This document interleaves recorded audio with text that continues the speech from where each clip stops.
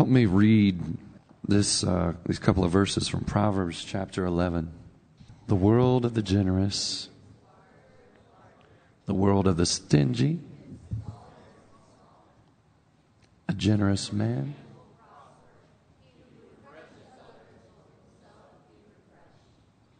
You ever wonder if you're turning into a Grinch? Ever wonder if your heart is 2 sizes too small? Or how would you like to grow your heart 3 times larger? Well, early this fall, I was feeling a bit like my heart was 2 sizes too small. Feeling a bit Grinchy.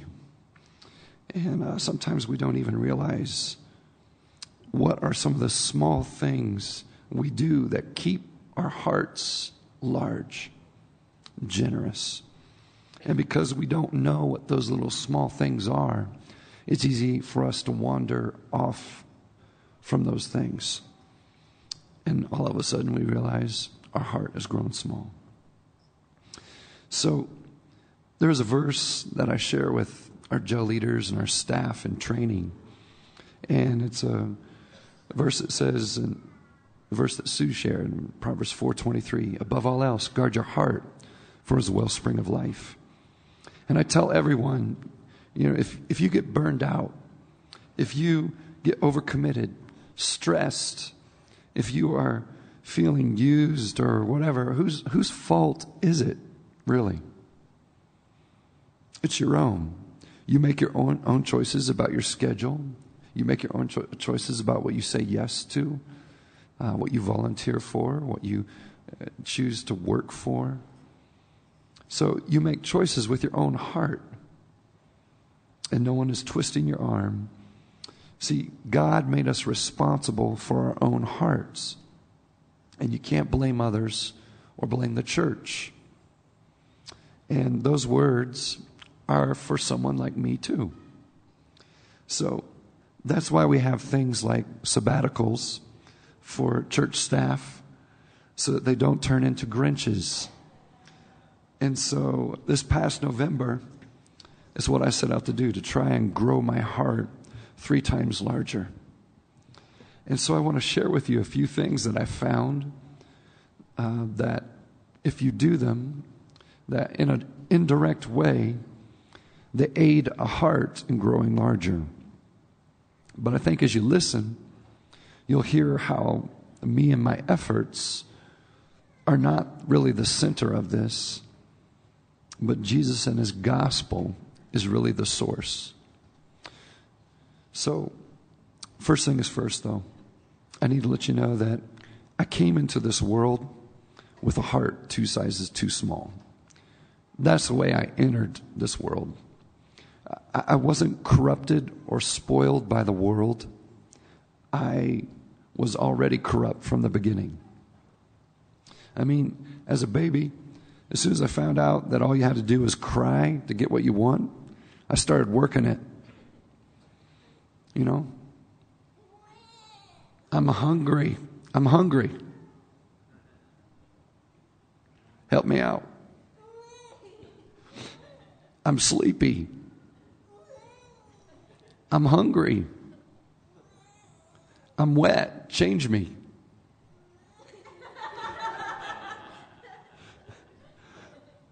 I want what I want.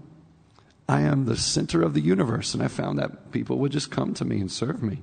I was my own royal highness. And then there was a moment when a grown person said to me that one word made up of 2 letters. No. And I wrinkled up my face, and I got mad, and I cried, and it didn't do any good. And sometimes adults around me, they would take away things that might not be good for me. And out of my ignorance, I wanted to stick that fork into the electrical outlet. Out of my ignorance as a child, I wanted to drink that lovely green substance under the kitchen sink, that dishwashing soap. It looked so good. And as I grew older, became a boy and a young man, Those ignorant things that I wanted turned into more sophisticated ignorant things. And I continued to be the center of my world. That was until there was a day when Christ interrupted my life. And my world had gotten very, very small with me at the center of it. And it was a moment in my life where I had a collision of three different worlds. But my life was interrupted. And Jesus told me that my world could be a whole lot bigger if he was at the center of it instead of me. And so I said yes. And I told him that I wanted to live differently. I wanted to have a larger world. I wanted to have the forgiveness for the way I'd lived. And Jesus also knew how to remove my corrupted heart and give me a new one. In fact, that's a big part of what the gospel is about. That we can't do for ourselves what we want to do or what we wish to do or what we ought to be. And so Christ came and did it for us. So what I'm saying is that there was a certain point in my life where Jesus gave me what I couldn't generate on my own. He gave me a new heart. And that is the cure. That's the remedy. That's the transplant. That's the spirituality that needs to take place if you ever hope to escape becoming a Grinch. Now, I know some of you are like, this is silly. We're talking about being a Grinch in church. I haven't tried to steal Christmas from anyone. I don't know if I can take this seriously. Well, let me give you an example of a Grinch in God's Word. It's in the Old Testament. And the New Testament says that everything written in the Old was written for us. It was written for us as a warning. So I want you to listen to this story. That's a warning. My wife is going to come help tell this part of the story. The story is about a man named Nabal, and his name actually means fool, and his wife Abigail, and he kind of lived out in the outskirts of the Israel area. And this story is told when David was not yet king, but had been anointed king, and King Saul was trying to kill him so that he would never be able to assume the throne. So David was out running for his life, trying to survive the attacks of Saul. And the way that, what ended up happening while he was out there trying to just survive was people inside of the kingdom, currently under the reign of Saul, who were in debt or discontent or just down and out. Many of them left the kingdom and went and wanted to live with David. And so crazy chain of events start to take place, and David's out there trying to save his life, and he ends up having to protect about 400 other people as well. So how do you survive in the wilderness? And what happens is David and his men and all these people ended up doing a trade or a barter. They would defend these people on the outskirts, their flocks and their gardening and all of that, in exchange for food. And so David and his men were guarding Nabal's flocks and protecting them from bandits that would come in and want to take them, or from animals that would come in and harm them. And so David sent a request in for some food, and Nabal sent a response back and said, "Who's this David? I've never heard of him," and didn't send any food. Well, it enraged David, and he determined that he was going to mount up, and they were going to ride into Nabal's land, and he was going to kill him for not feeding them or giving them kindness in exchange for what they had been protecting them. Well, Abigail hears that this is taking place, and she quickly tells her servants to prepare lots of food, gets it all mounted up on the donkeys, and sends them rapidly out to encounter David before he can come in and meet her husband. And Abigail herself follows along behind. And just before the servants arrive before David, David spoke out loud and said that he would not rest until he had killed everyone in Nabal's, all the men in Nabal's house for the dishonesty and cruelty that he had served his men. And he had just spoken those words, and Abigail arrives, and she quickly dismounts and lays herself in front of David and just says, let me take full responsibility. I didn't see your men come yesterday and make this request, and it's my fault. Pay no attention to my husband. His name is Fool, and he is a fool. And she says, don't put this blood on your hands and make a foolish mistake yourself. Please accept this food. And she gives him all the food. The men receive it. And David feels like kind of awakened, like back into his senses, like he had really let his anger get the best of him. And he feels rescued as well and is in debt to Abigail. And like, thank you. I was about to make a terrible mistake and an error. And she really moved in wisdom. So the situation is remedied, and Abigail goes back, and Nabal still hadn't heard that any of this had taken place. And when she goes back and shares with Nabal what she had done, what David was intending to do, the scriptures say that when he heard the news that David was coming to kill him, that his heart froze, it turned to stone, and he became like a man just like paralyzed. And is a picture of just this stingy, greedy heart that literally ended up killing him when it was all said and done. So, the Bible actually says that the Lord struck him down. And so this whole stingy, heart of stone kind of thing, Lord takes it pretty seriously.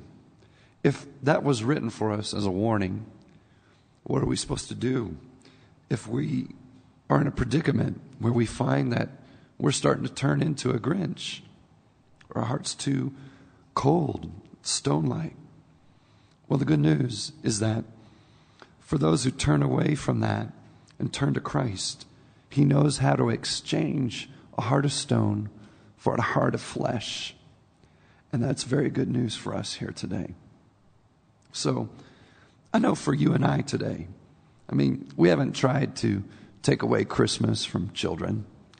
We haven't, repaid evil for good that someone has done to us. But there might be some other signs that will let you know that you're letting the new heart Christ gave you become a little smaller. And there's some signs that can warn you that your heart is starting to become Grinch size. And so maybe it kind of looks like this. Maybe you've simply been storing up treasure here on earth. And you just haven't realized that in doing that it's just storage for composting when you do that. That's what storing up treasure on earth does. It turns to rust, to dust. Maybe you stop seeing the best in people around you, and you can only identify the worst in people now. Maybe after you meet with a group or do an activity, you're often saying, well, I didn't get anything out of that. That kind of statement reveals idolatry. Using people, using things, using religion for just what you can get out of them. Isn't that what that statement says? Maybe it's not money, but it's time and worth that you're hoarding. There are moments even when pastors are tempted to think, with my skills, I could be doing something else that makes a whole lot more money and be appreciated for it. Have you found yourselves grinchiously saying, well, I'll show them. I'll quit and take my toys home with me? Is discontent turning into envy? Maybe you're just constantly tapping your foot, thinking about how the person in front of you is wasting your time. Maybe that little joyful girl and her new rain boots splashing in puddles, you just yelled at her, told her to stop splashing around. Maybe it's you just forgotten to appreciate the little moments of joy, and you're starting to be a bit cynical. And the one thing to remember about cynical is just remember it rhymes with pinnacle. And you got to be way up high in your pride to be able to look down on others with cynicism.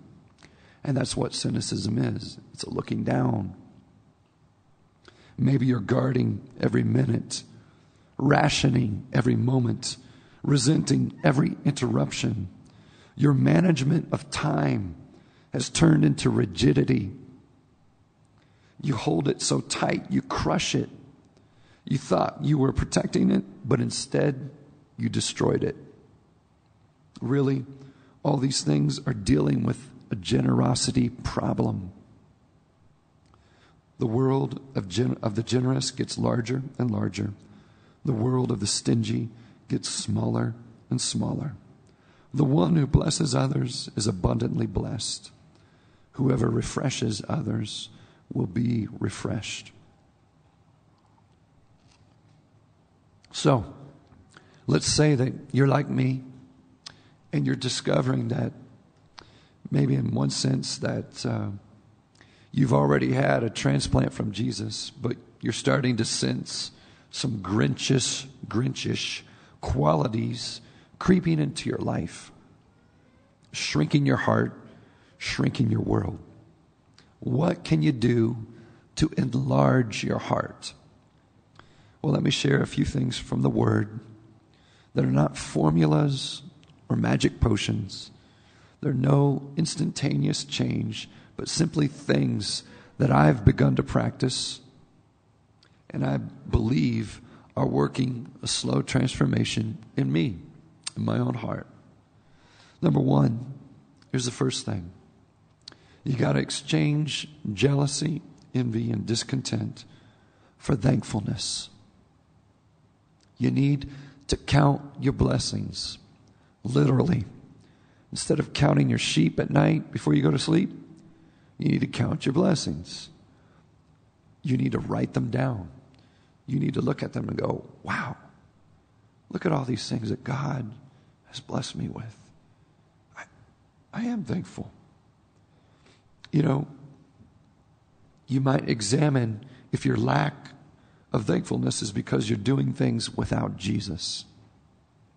You know, going fishing without Jesus is a real bummer. You know, Jesus' disciples found out about that, going fishing all night, not bringing in anything. And then Jesus says, hey, let's go out and fish. They're kind of like, we don't want to do that. You go out fishing with Jesus, and all of a sudden, fishing is a lot of fun. And you go, this is why I love fishing. This is great. Well, just replace that word fishing with work, school, your homemaking, your chores. And just ask, you know, have I been doing those things without Jesus? You know, if you do work, if you do school, if you do homemaking, if you do chores with Jesus, it's a whole lot more fun. It's a lot more productive. So, practice in your prayers by starting with thanksgiving. Find somebody you're thankful for and tell them. Without thankfulness, you can be set into a long downward spiral that can lead you into a very dark thinking that's described in Romans chapter 1. Second thing, you can boil down this very long if-then sentence from Isaiah about the rest of God. And basically it says this. This is number 2. If you don't go your own way, then you will find your joy. If you don't go your own way, then you will find your joy. Can you practice one day a week where you rest? Can you stop doing your own thing? You know, this isn't anything rigid. It's just that you sit with Jesus until you hear from him of what he wants you to do or not do. It's just taking one day to let go of the things that you ought to do and instead embracing the things that make you alive. It's counterintuitive to us, but our joy is lost from going our own way all the time. Third thing you can practice Again, it's not a magic potion. Sometimes the shrinking of our heart and our world getting small is from us trying to control everything. Controlling time, controlling circumstances, people, outcomes. There are things that are just too big for us to manage. We can't do it. Too big for us to move on our own.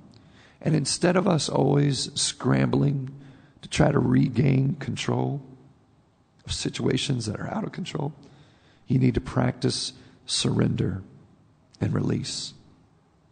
It's another counterintuitive thing, but if you have trouble with surrender, try practicing imitating God. Try to imitate how Jesus interacted with people with his extravagant love. And what you'll find is that you can't do it. You see, when you imitate God, you stop trying to be God. Did you get that? When you imitate God, you stop trying to be God. You remember that you just weren't saved by grace once upon a time, but that you must also live every day by grace. Surrender, release, relinquish. Practice imitating God, and you'll stop trying to control. Fourth thing, if your heart of flesh is growing 2 sizes too small, go back to where you started from. Give yourself first to the Lord and then to others. This is described in 2 Corinthians chapter 8. If you give yourself to the Lord first, you'll find the generosity of your heart growing. You see, true generosity is always moves in that sequence. Give your breath, give your health, give your sickness, give your thought, give your intents, give your time. Give all of who you are to Him first. Acknowledge that every moment you receive is God's sheer gift, and resolve to never turn it into a possession. Give your plans and invite God to direct your paths, being open to holy interruptions. And don't resist His purposes. Give yourself first to God, and then do the harder thing of giving yourself to others. Offer your time, your attention, your affection, the gift of your curiosity, your inquisitiveness. So those are the 4 things. And it brings us right back to the beginning where we started. These are things that we can practice, but really God is the only one who can renew a heart and change it and make it grow 3 times larger. Jesus gives what we can't generate on our own. There are moments when I practice these things from God's Word, and I don't feel any different. But I know and I trust that God can renew a heart in a moment, in the twinkling of an eye. And I know and trust that His Word is true. And if I practice what His Word says, that one day I will find my heart enlarged, and along with it, my whole world will get bigger. Nate and the band, you guys can come up here. The changing of hearts is in God's hands. The world will tell you that there are bad people and there are good people, right people and wrong people. But the gospel says that we are all wrong, but we're all loved. We're all more wicked than we thought, but more loved than we hoped. The cross proves that to us. Jesus died for a reason, to save us from ourselves, our own sinful hearts that are 2 sizes too small. And if we come to Him and confess and admit that He is right and that we're wrong, then He can give us a new heart, His heart, and make our world a whole lot bigger. It's the idea that Jesus talked about of being born again. starting new, starting fresh. He can do that because he's the Son of God. And he is a very generous and extravagant God. So right now, would you stand with me? I'm going to pray. And this is a time where during this next song, we can just respond in prayer. We can talk to him alone by ourselves, or if you'd like to pray with myself or one of our leaders here, jail leaders, you can come up here to the front. I'll be glad to pray with you. Heavenly Father, in these next few moments, I pray, Lord, that we'll be people that desire to have large and generous hearts. And Lord, that we would know that you're the source, you're the one who can make our hearts that way. And Lord, that you remind us of those small things that we can practice that keep us abiding with you and keep our heart large. Pray this in Jesus' name.